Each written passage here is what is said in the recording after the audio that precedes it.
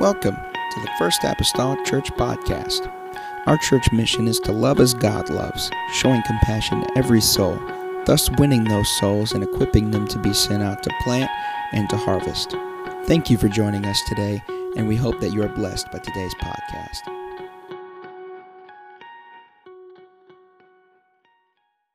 This place. I want to turn to Matthew 6. I hit on something Sunday morning I wish to continue with a little bit tonight. And for you that were in classes Sunday morning, that's all right. This isn't going to, make it or break it because you weren't here Sunday morning in this class. But about 5 years ago, I touched on this subject matter, and I felt like over the weekend that I needed to touch on it again. And so I'm just going to touch on it again tonight. I really didn't anticipate to just continue, but I felt today that maybe I needed to continue just a little further in this. And our subject matter tonight is forgiveness. You know, there are certain cardinal things in Scripture that you need to just touch on over and over. There is. Prayer for one, the month of May, Bible reading, fasting, some of these things, forgiveness. Some of these things are just something you got to touch on over and over again. We have a tendency probably, if I remembered half of what I've forgotten, I would be really good. Really would be. Probably most of us would be. Or if we could just remember half of what went in these ears or through these eyes, we would just really be doing well. But our tendency is to forget, or at other times choose not to remember, and which are entirely two different things. But forgiveness, Matthew 6 will be a springboard for us tonight, and I don't know how far we'll get, but we'll get as far as we need to go. Matthew 6, verse 14, "For if ye forgive men their trespasses, your heavenly Father will also forgive you. But if ye forgive not men their trespasses, neither will your Father forgive your trespasses." Amen. Let's pray again together, if you will. Lord Jesus, I come to you tonight. God, I'm grateful, Lord Jesus, for being here. God, we can always go, Lord, to your word, God, for a very sure and concrete, Lord Jesus, direction. God, answer, Lord Jesus, for our lives. It is, Lord God, by which we set our sail. I pray, oh Lord, tonight, God, help us, Lord, to digest this word, take it into our hearts, our minds, our souls. Anoint my lips, my mind, Father. God, as I would, Lord Jesus, speak this tonight, God, that we would just have a spirit of love and a spirit of mercy and grace and forgiveness, God, that would enter this house. I pray in the lovely name of Jesus Christ. Amen and amen. Everybody say amen. You may be seated this evening.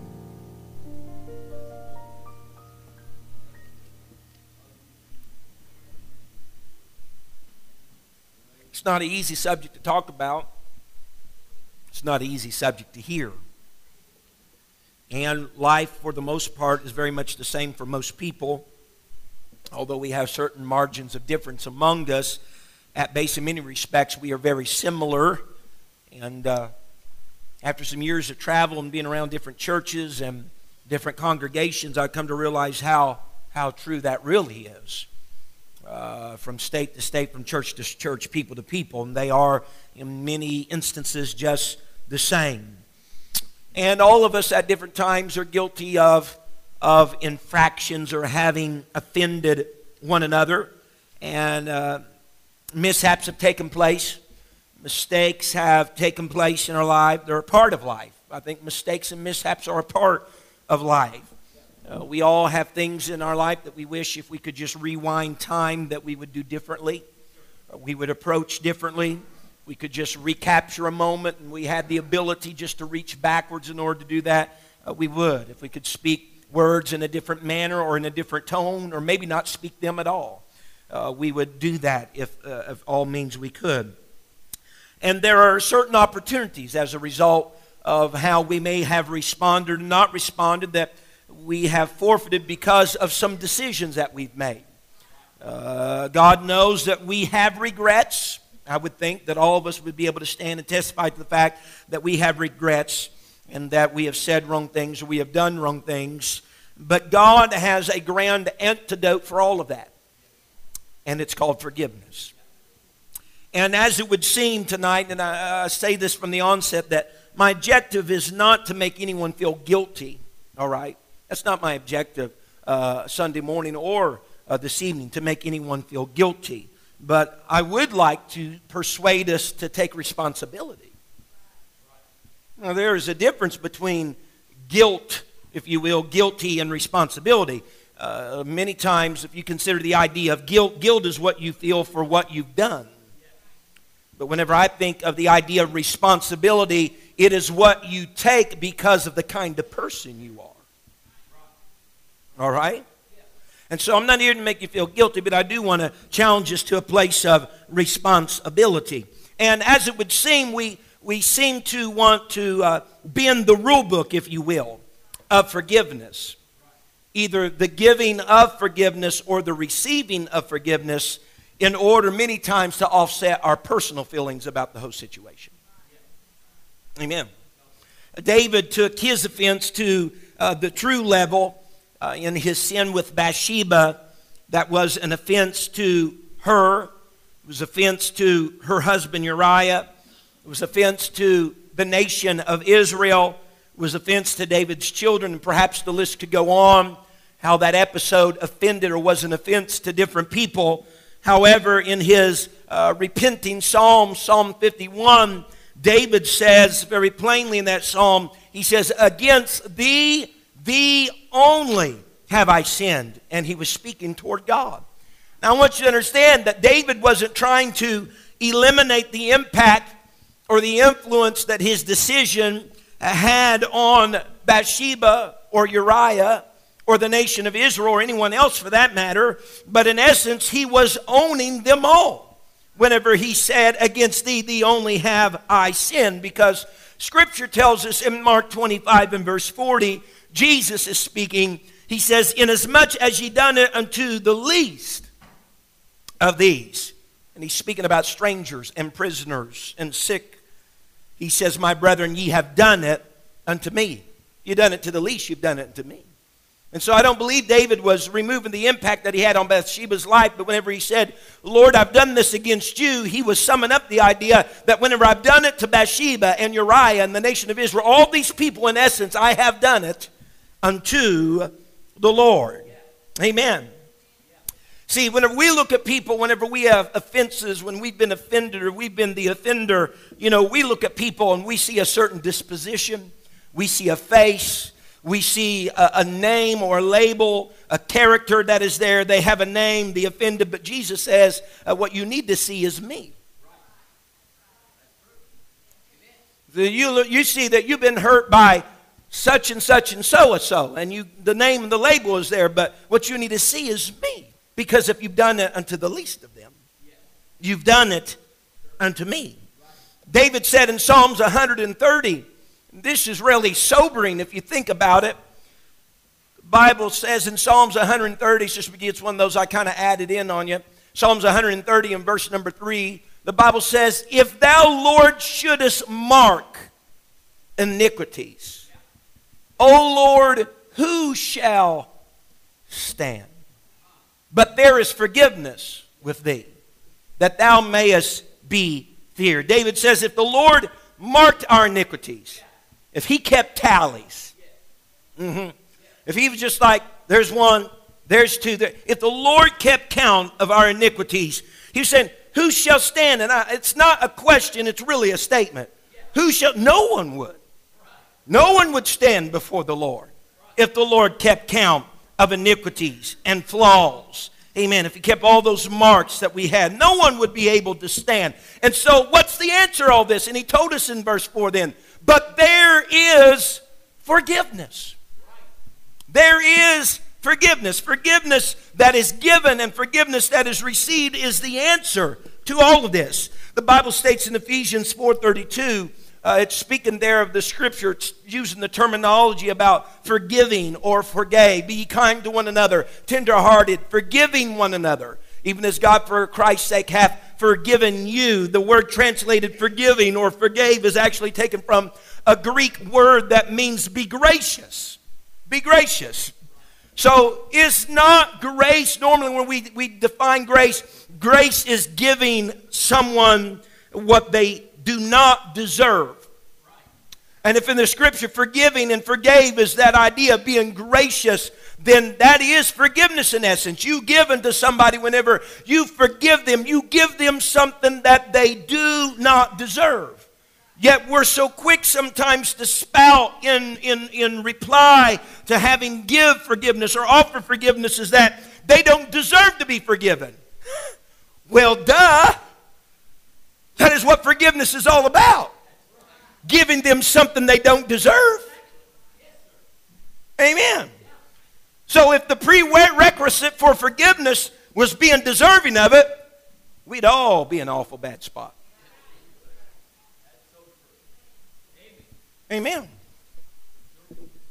Forgiveness, to go a little further, it's not a feeling. Forgiveness isn't a feeling. Forgiveness is a choice. Forgiveness is a decision. So I don't feel like forgiving. It's not about how you feel. It's about a conscious choice, a conscious decision that you're going to forgive somebody. Amen. The Bible, if we look at the word of the Lord, you know, we look at different things, and we on Sunday morning we considered a few of the things that we've considered before about only truly those who have been forgiven can truly be the forgivers, and we have been forgiven. And I'm not talking about between you and me and somebody else, but we've all been forgiven by God, and therefore we have been enabled with a capacity then to be forgivers. Because you know, a lot of times people, listen to me, people forgive directly proportional to how much they treasure or accept or even value that they've been forgiven. Amen. There's almost a direct proportionality that happens there. But what we deal with a lot whenever we understand and consider the idea of forgiveness is this thing called, as I said, the feeling of guilt. Very powerful force to be reckoned with, guilt is. It can be very debilitating to your relationship with people, to your relationship with God. And it may result sometimes from unrealistic expectations of us, or even for us for the matter of others. Amen. But if we would just really push all the exteriors aside, all the fodder, all the filler, if you will, aside, I would believe in life, for the most part, we would come to this very same conclusion, that for the most part, people feel guilty because they're guilty. I know that's profound. And don't be looking up the Greek and Hebrew on that. But people feel guilty for the most part because they are guilty. I mentioned this about 5 years ago, that many years ago there was a prominent playwright in London, England. They sent out an anonymous joke to 20 of London's leading citizens. And they spoke to them and said, "All has been found out. Leave the city at once." And all 20 people left. It was just a joke. But that just goes to show that everyone has some type of skeleton in their closet. Amen. I did some ponderings over the past few days of that note, and I don't have this down for you, Sister McGee, but I'll go there, and I wish you to turn there with me. It probably won't become on the screen unless you can get there. Hebrews 12 and verse number 1. Hebrews 12 and verse number 1. The Bible says, "Wherefore, seeing we also are compassed about with so great a cloud of witnesses, let us lay aside every weight and the sin which doth so easily beset us. Let us run with patience the race that is set before us." Everybody say, the sin which doth so easily beset us. It didn't say a, it said the. And I believe the sin that besets you may not be the sin that besets me. There's something else we must realize about the sin that besets us. You can accept this all you want to. I got the Word of God to found it and stand upon. Everybody has a besetting sin. I don't care who you are. Pastor, Pope, whatever. Everybody has a besetting sin. But they all differ. They're not all the same. Some besetting sins are private. Some besetting sins are public. Something I think that would help us all in mercy and grace with each other, that if there's somebody that seems to have a certain way of being a consistent offender in a certain respect, you may need to consider that that could be their besetting sin. Because sometimes we have the idea, well, they just need to get over that and get through that. But that may be their besetting sin. And although on the surface it may be a public form for them, yours may be private. Maybe nobody else knows about it, but you and God know about it. So you need to offer the same forgiveness, the same grace, the same mercy to them in what may very well be their besetting sin, as you would want extended to you for your besetting sin. Amen. So everybody has some type of, skeleton in their closet. And man, unresolved guilt, man, it's going to affect you. It's going to affect your life. It's going to affect you emotionally. It's going to affect you spiritually. Amen. Sometimes carrying that around, you're going to avoid the people that supposedly have wronged you. He'll separate you in your relationship. Amen. Sometimes we feel guilty concerning our sin or our sins that we have committed. The Bible says in Isaiah 59:2, but your iniquities have separated between you and your God, and your sins have hid his face from you, that he will not hear you. If I may read that from the New Living Translation, it says, but there is a problem. Your sins have cut you off from God. Because your sin, he has turned away and will not listen anymore. If I read it, I'll just go on and read out the Message Bible. It says, look, listen, God's arm is not amputated. He can still save. God's ears are not stopped up. He can still hear. There's nothing wrong with God. The wrong is in you. Your wrong-headed lives caused the split between you and God. Your sins got between you so that he does not hear. Amen. That's what sin does. That's what problems, that's what offenses in general. That's what offenses in general do. They separate us from each other. And so in order to maintain our faith, we got to maintain a good conscience, the Bible tells us. The Bible says in 1 Timothy 1 and verse 18, Paul admonishing Timothy, he says, this charge I commend to thee, son Timothy, according to the prophecies which went before thee, that thou by them mightest war a good warfare. He says, holding faith and a good conscience, which some having put away concerning faith have made shipwreck. So we got to keep a good conscience in order to also maintain our faith. So there are scenes in our past that we wish, no doubt, that we could somehow erase, providing us with a guilty conscience, unresolved guilt, if you will. Back to the story of David with Bathsheba. Man, there was just a turning of events because of his immoral act. The murder of her husband, the baby that was born in the adulterous situation, amen, ended up dying. David's son Ammon would later then rape his half-sister. David's son Absalom then would later kill Ammon and repeat his father's adultery on the rooftop in the public in front of all of Israel. He replayed the exact same indecency, if you will, of his father. The sword, the Bible said, never departed from the house of David. It was one scheme after another, because of this unresolved stuff that was in David's life that came between him and God.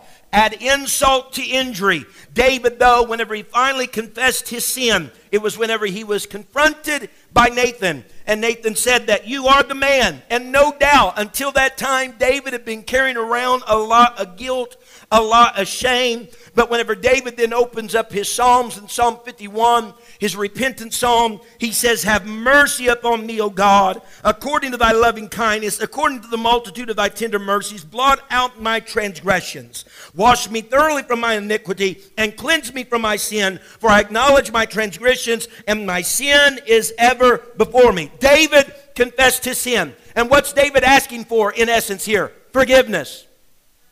He's asking for forgiveness. What does God grant unto David? He grants him forgiveness. Now, what I want to concentrate on this evening is that sometimes there's a breakdown between the giving forgiveness and the receiving of forgiveness. Let me make a few statements, and we'll get to them in a little bit. All right? Someone does not have to ask forgiveness in order for you to give forgiveness. All right? You can give forgiveness without anybody asking. Amen. For that matter, you can give forgiveness even whenever the offender doesn't believe they even wronged you. You can give it. But whenever it comes to receiving forgiveness, the offender cannot receive forgiveness until they come to terms and admit that they indeed wronged you. God gave forgiveness through his work at Calvary. Forgiveness was given. But I didn't receive forgiveness until I testified with my lips that I was wrong. I had transgressed. And in the process of doing that, the forgiveness that was already given, I could receive as a result. Because how are you going to receive something that you say you're not in the position that you need? You understand what I'm saying? I mean, why do you need forgiveness if you didn't do anything wrong? So the only way you can receive forgiveness is if you're in an admitting stage that, yeah, I did something wrong. Amen. And so whenever we see David here, he's able to receive forgiveness because he admitted that he had done something wrong. He was in a position that he needed that forgiveness. So he could receive what was already given because he admitted that he was in need of that. David got tired, if you will, of walking around with that guilt and with that shame, amen, lowering over his head. And I imagine, man, David probably felt like a new man after that little encounter with Nathan. I'm sure of it. I mean, you ever just carried it, sometimes we go to the zoo during the summer months and we take the kids and you got bags and everything else, and it just has this and that in it. And you put that bag on your shoulder and you're going through. And you know what? By the end of the day, that bag, man, that seemed like nothing. At the end of the day, man, it's really become something. You're panting up hills and you got beads of sweat coming on your forehead. And at the end of the day, when you put that thing down, it's like, wow. You don't realize sometimes how heavy something is until you get rid of it. Amen. There's some of us got strapped on, we got strapped on guilt and shame, or we got strapped on all these offenses and unforgiveness, and we're carrying all that around. Let me tell you something. You would just be surprised how much all of that weighs if you just release it. Amen.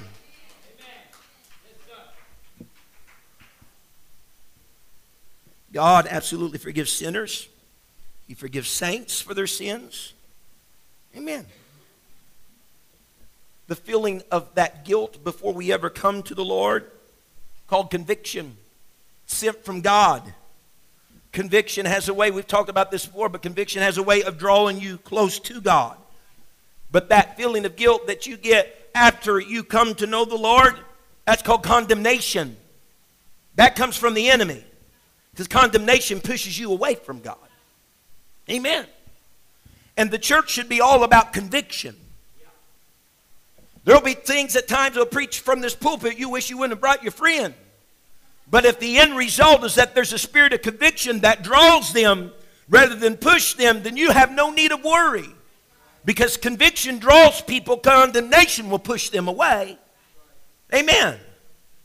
Now, the bad news here is that here's the real true where the rubber meets the road. I know that this is surprising. But people are not like God.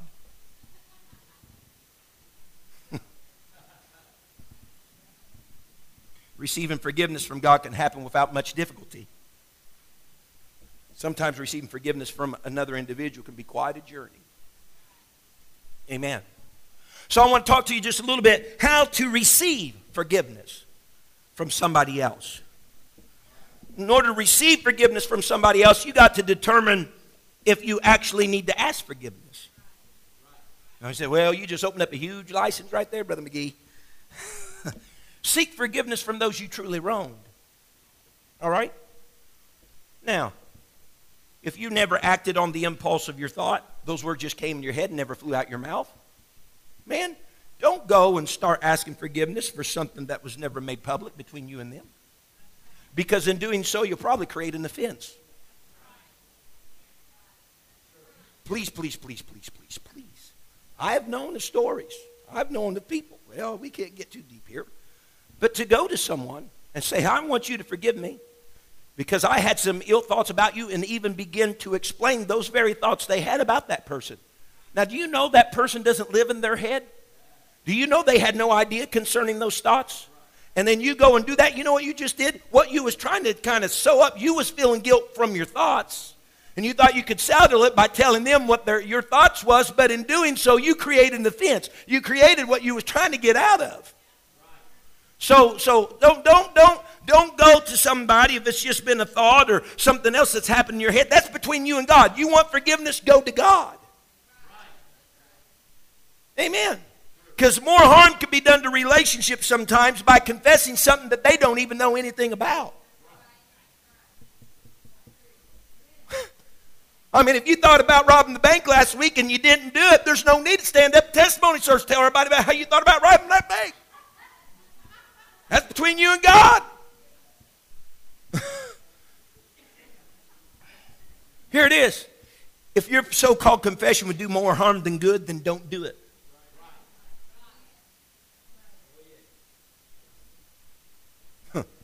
Think the other day how brother so-and-so was just as ugly as could be. God, his mom must turned her head whenever he had him. You know, that's not in my best interest to go talk to that guy and tell him about that. Do you understand what I'm talking about? You go and start doing that, and you're exposing him to some details and some hurt and everything else. Now, sacrificial love sometimes causes us to bear our own burden rather than having someone share the load with us. Bearing our own burden by ourselves. Number 2, concerning how to receive forgiveness. And we stated this before, but folks, let me tell you, we're going to run this track for the next years. Our circle of confession should be no larger than our circle of offense.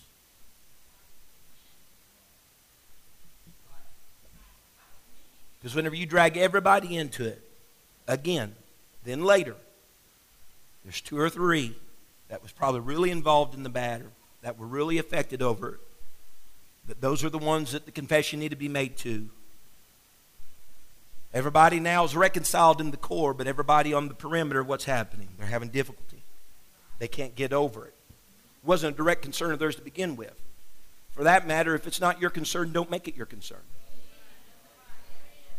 It's not always the fault that someone's made it their concern. It's sometimes the fault of people digging and wanting to be concerned about something that's not their concern. Stay out of it. Amen. Yes. If you're not part of the solution, you should stay out of it. Don't carry a load that you don't need to carry. Anybody ever pack too much on a trip? My wife's motto is I'd rather have it, not need it, than need it, not have it. You know, there's been a lot of stuff we packed in a bag, put in the van, carried in the van, wasted more gas on because it weighted down the van, took it to the place we was going, never took it out of the suitcase, brought it back home, took it out, put it right back where it belonged. Didn't serve one purpose on that trip. Man, there's just some things if you don't need to carry, don't carry them. So the general rule, if you offended one, confess to one. If you offended 2, confess to 2. James says in James 5:16, he says, confess your faults one to another. And pray for one another that you may be healed. The effectual fervent prayer of a righteous man availeth much. It's not one another and another and another and another. In other words, go to that person or persons, whoever was offended. Don't drag every bystander into it. Let me tell you, this is great, folks. I'm telling you. You may have involved nobody in the conflict, but when it comes confession time, you confessed into the person you had a conflict with, and then you feel so good about the deed that you did, you tell somebody else about how you confessed to them and relieve the details.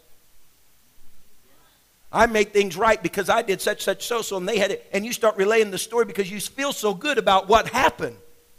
That guess what you just did? Created another offense.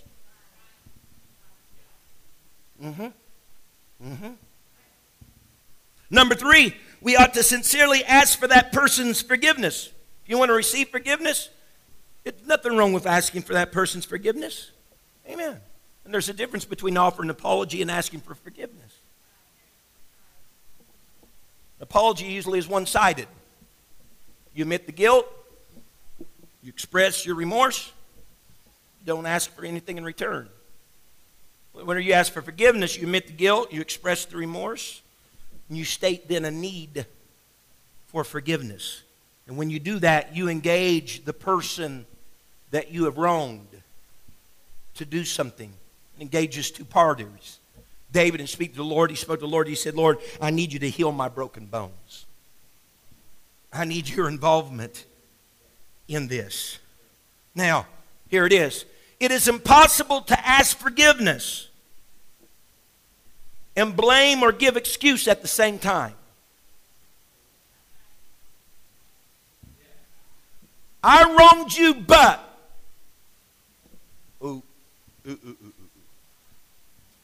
A bad plea for asking forgiveness. I wronged you, but. What is that but about ready to say? Something about justifying about how you wronged or how your actions were. Boy, we might have to go on this for several more weeks, because they used to say the quieter it was, the more you were right on. I don't know if there is any truth in that. If so, I was right on a lot in my evangelizing years.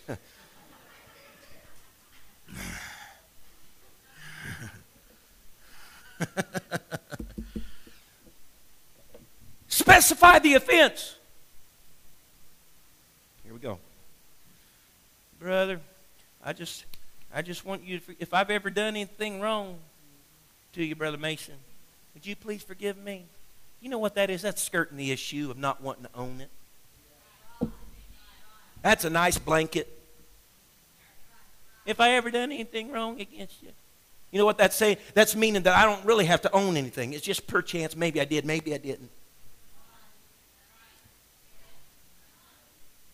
Well, glory.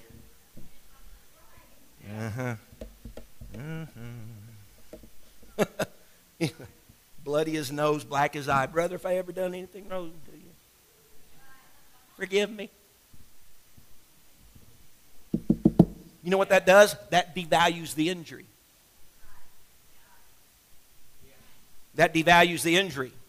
We need to take responsibility. Remember the servant from Sunday morning, Matthew 18:26. The servant therefore fell down and worshipped him, saying, Lord, have patience with me, and I will pay thee all. He was saying, I owe you money. Didn't generalize it. Didn't leave some watery cloud there, or a gray area. He got specific. Here's what I did. I lifted my voice at you. I said some bad things towards you. I had the wrong attitude. I talked to you about somebody else. I made your business other people's business. Own it. Own it. Yes. Yes.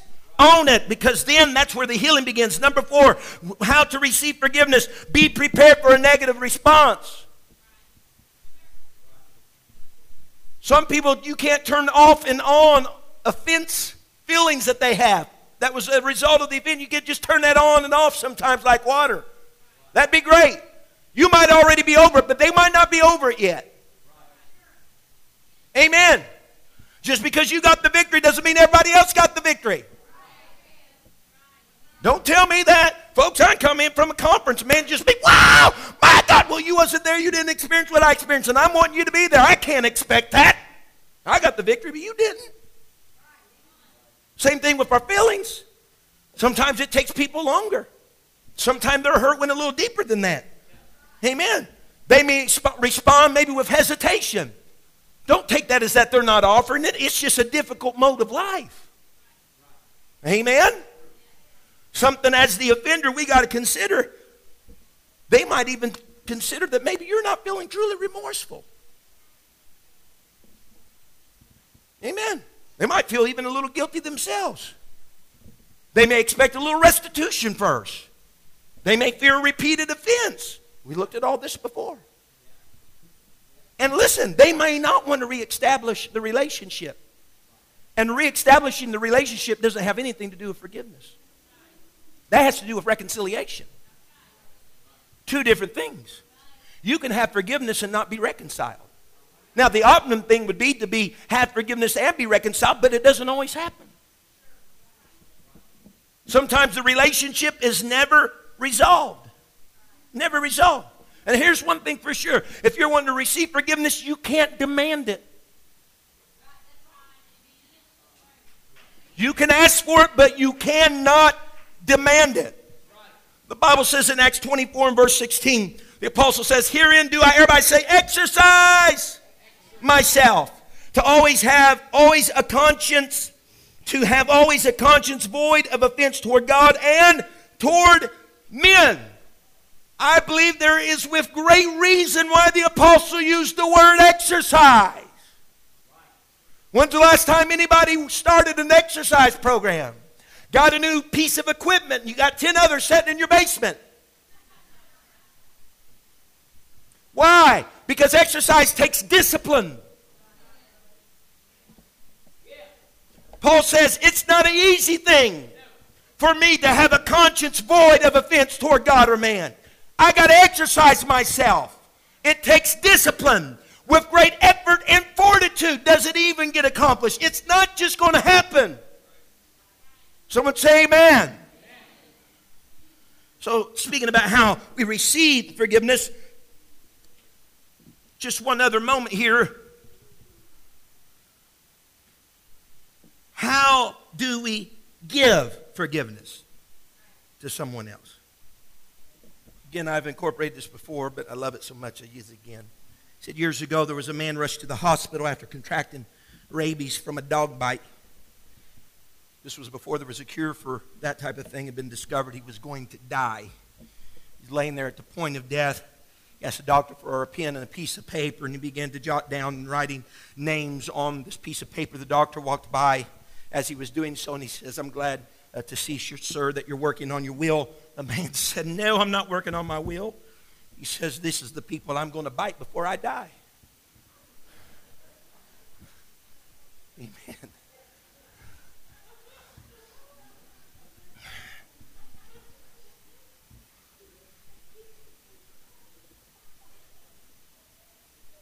Amen.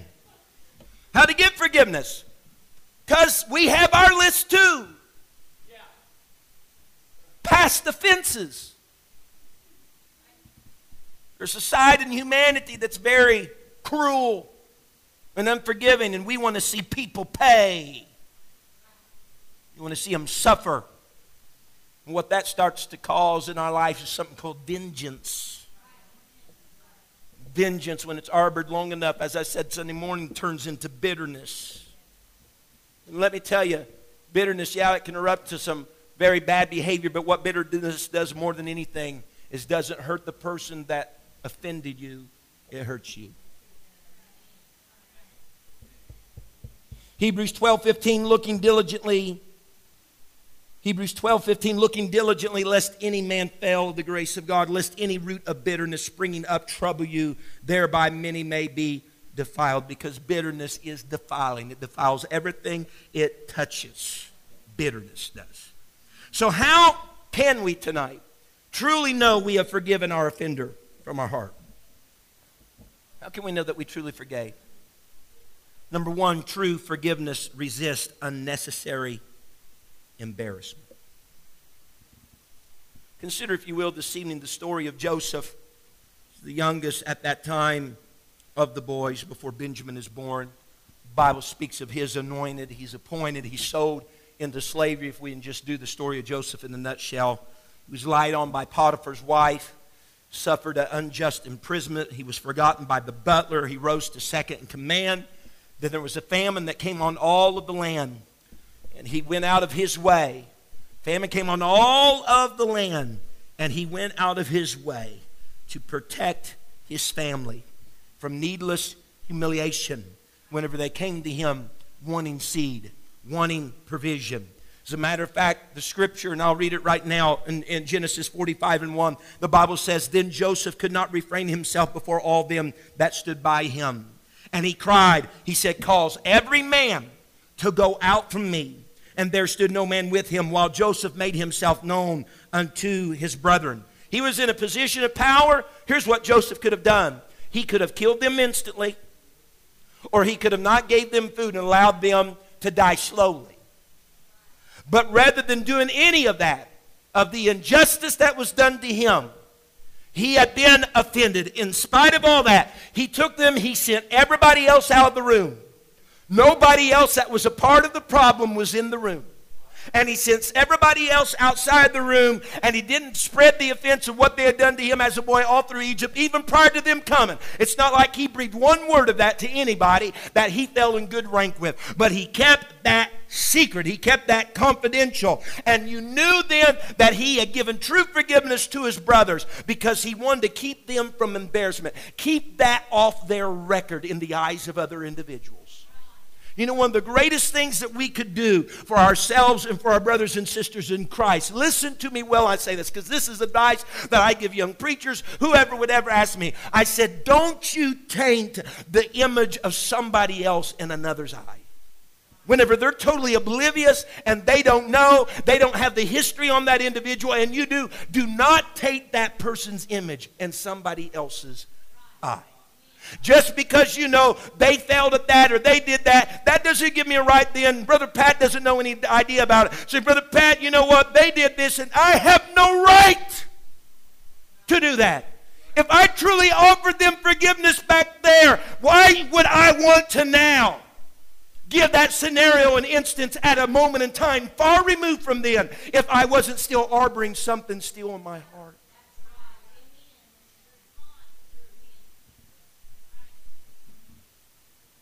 Amen.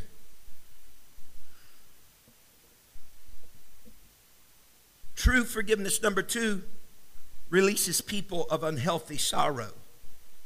Unhealthy sorrow. The Bible speaks of godly sorrow. It also speaks of another sorrow. But firstly, 2 Corinthians 2:7, the Bible says, so that contrariwise ye ought rather to forgive him and comfort him, lest perhaps such a one should be swallowed up with overmuch sorrow. That's nice Bible terminology for you. Overmuch sorrow. He says you need to forgive lest they be overtaken with overmuch sorrow. Now again, the Bible speaks of godly sorrow. Godly sorrow leads to change, all right? But unhealthy sorrow, it paralyzes a person. Puts them in a forever tunnel of despair.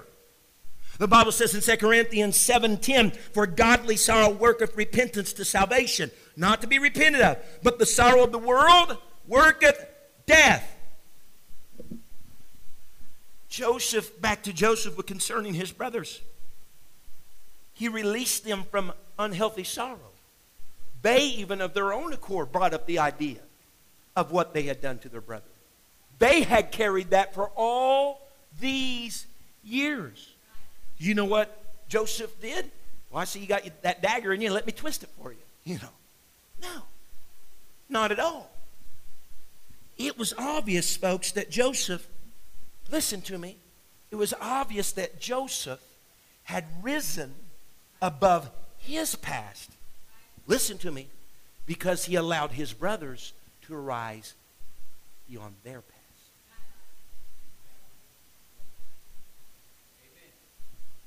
It was evident that he had, per se, forgave, because he was not going to hold that as an anvil above their head. He was going to allow them to continue on in life. If you constantly got to be dangling somebody over a fire of an offense, there's a good chance that you've probably not forgiven yourself yet.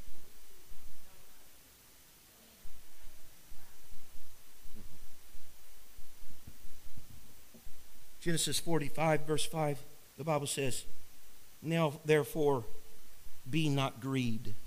Look what he said to him. Be not grieved, Joseph said, nor angry with yourselves that ye sold me hither. For God did send me before you to preserve life. So guys, don't keep beating yourself up over this. Don't. Man, he could have stood there if he wanted to. I tell you what, if it hadn't been for you guys. I've been in a prison for X number of years. I had my stolen and lost coats more than times than I can count. Been lied on, been cheated, you know. If it hadn't been for that all stemmed from me, but he didn't do that. So don't be grieved, don't be angry with yourselves. He says, this is all right. How do I know that I've truly forgiven? Number 3, true forgiveness continually, everybody say continually, releases the offender from their obligation. Continually. Jacob comes to the age of 147 years old. Guess what? Daddy's dying, and guess what the brothers are thinking? Joseph's just been good to us all this time because Daddy's still been alive. He didn't want to bring down his gray hairs. So he's just been, hobnobbing with us and rubbing shoulders. Everything's fine and well, just all for the sake of Dad. But Dad is dying. And whenever Dad dies, Joseph is going to take a great revenge. They was worried that now there was going to come great punishment from Joseph. Now that Dad is dead, the boom is going to be lowered. But the Bible says quite differently in Genesis 50 and verse 19. And Joseph said unto them, he says, fear not. This is the continual release I'm talking about. He says, fear not, for am I in the place of God? But as for you, you thought evil against me, but God meant it to good to bring to pass as it is this day, to save much people life. Now, therefore, fear ye not. I will nourish you and your little ones. And he comforted them and spake kindly to them. He had already pacified that and approached that before when he revealed himself to them. Don't grieve. Everything's okay. Let go of that sorrow. But that arose again in their life that this is going to be problematic. Rather than him going along with that, maybe it hit him just wrong. That was, remember. No, he didn't do that. He pacified it all again. Said, it's all right. That's back then. That's so many years ago. Don't worry about it. We're good at keeping tally. Humanity's husband wives are good at keeping tally. I dare to say we're all good at keeping tally. Because the moment there's an offense from the same person, what do? We bring up our logbook of all the other times they offended us. And each one gets harder to deal with. Why? Because we call back to memory all the others. A lot of times it's not based upon that solitary moment. It's based upon the moments prior to.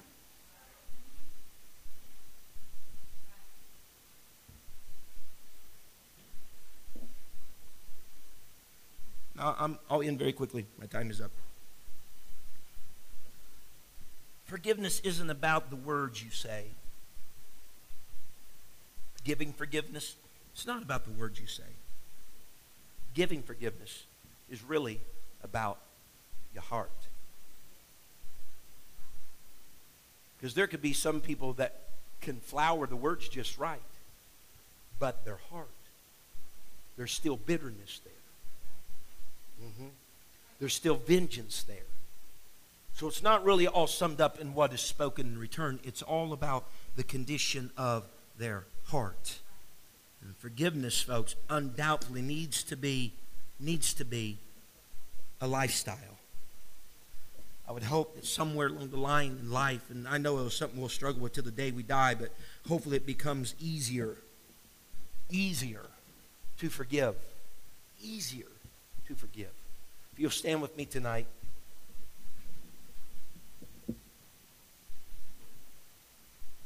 So here's the deal.